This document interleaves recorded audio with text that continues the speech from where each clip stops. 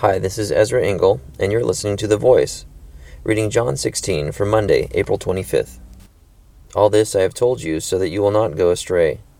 They will put you out of the synagogue. In fact, a time is coming when anyone who kills you will think he is offering a service to God. They will do such things because they have not known the Father or me. I have told you this so that when the time comes, you will remember that I warned you. I did not tell you this at first because I was with you. Now I am going to him who sent me, yet none of you asks me, 'Where are you going?' Because I have said these things, you are filled with grief. But I tell you the truth. It is for your good that I am going away. Unless I go away, the Counselor will not come to you. But if I go, I will send him to you.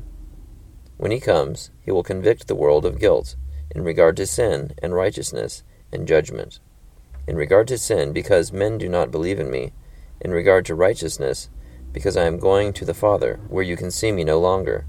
And in regard to judgment, because the prince of this world now stands condemned. I have much more to say to you, more than you can now bear. But when he, the Spirit of truth, comes, he will guide you into all truth. He will not speak on his own. He will speak only what he hears, and he will tell you what is yet to come. He will bring glory to me by taking from what is mine and making it known to you. All that belongs to the Father is mine. That is why I said, the Spirit will take from what is mine and make it known to you. In a little while you will see me no more, and then after a little while you will see me." Some of his disciples said to one another, "What does he mean by saying, 'In a little while you will see me no more, and then after a little while you will see me'? And, 'Because I am going to the Father'?" They kept asking, "What does he mean by 'a little while'? We don't understand what he is saying." Jesus saw that they wanted to ask him about this, so he said to them, "Are you asking one another what I meant when I said, 'In a little while you will see me no more, and then after a little while you will see me'? I tell you the truth. You will weep and mourn while the world rejoices. You will grieve, but your grief will turn to joy. A woman giving birth to a child has pain because her time has come. But when her baby is born, she forgets the anguish because of her joy that a child is born into the world. So with you. Now is your time of grief, but I will see you again, and you will rejoice, and no one will take away your joy. In that day you will no longer ask me anything. I tell you the truth. My Father will give you whatever you ask in my name. Until now, you have not asked for anything in my name.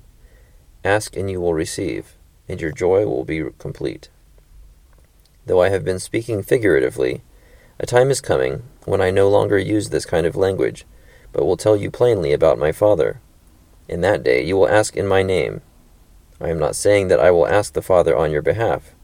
No, the Father himself loves you, because you have loved me, and have believed that I came from God.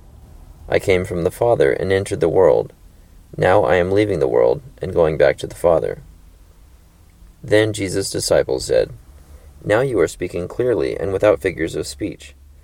Now we can see that you know all things, and that you do not even need to have anyone ask you questions. This makes us believe that you came from God." "You believe at last," Jesus answered. "But the time is coming, and has come, when you will be scattered, each to his own home. You will leave me all alone, yet I am not alone, for my Father is with me. I have told you these things, so that in me you may have peace. In this world you will have trouble, but take heart, I have overcome the world." John 16. I highlighted verse 31, where Jesus says, "You believe at last?" Jesus answered. So much time is spent with Jesus seemingly being frustrated by his disciples not getting what he's trying to tell them. But when they finally believe, it's a relief. Jesus explains to his disciples that when he leaves, the Holy Spirit will come in his place, and that it's good that he leaves because it's good that the things that the Holy Spirit will be able to do to guide and comfort and counsel God's people. And when Jesus comes back, their grief will turn to joy. Thank you for listening to The Voice.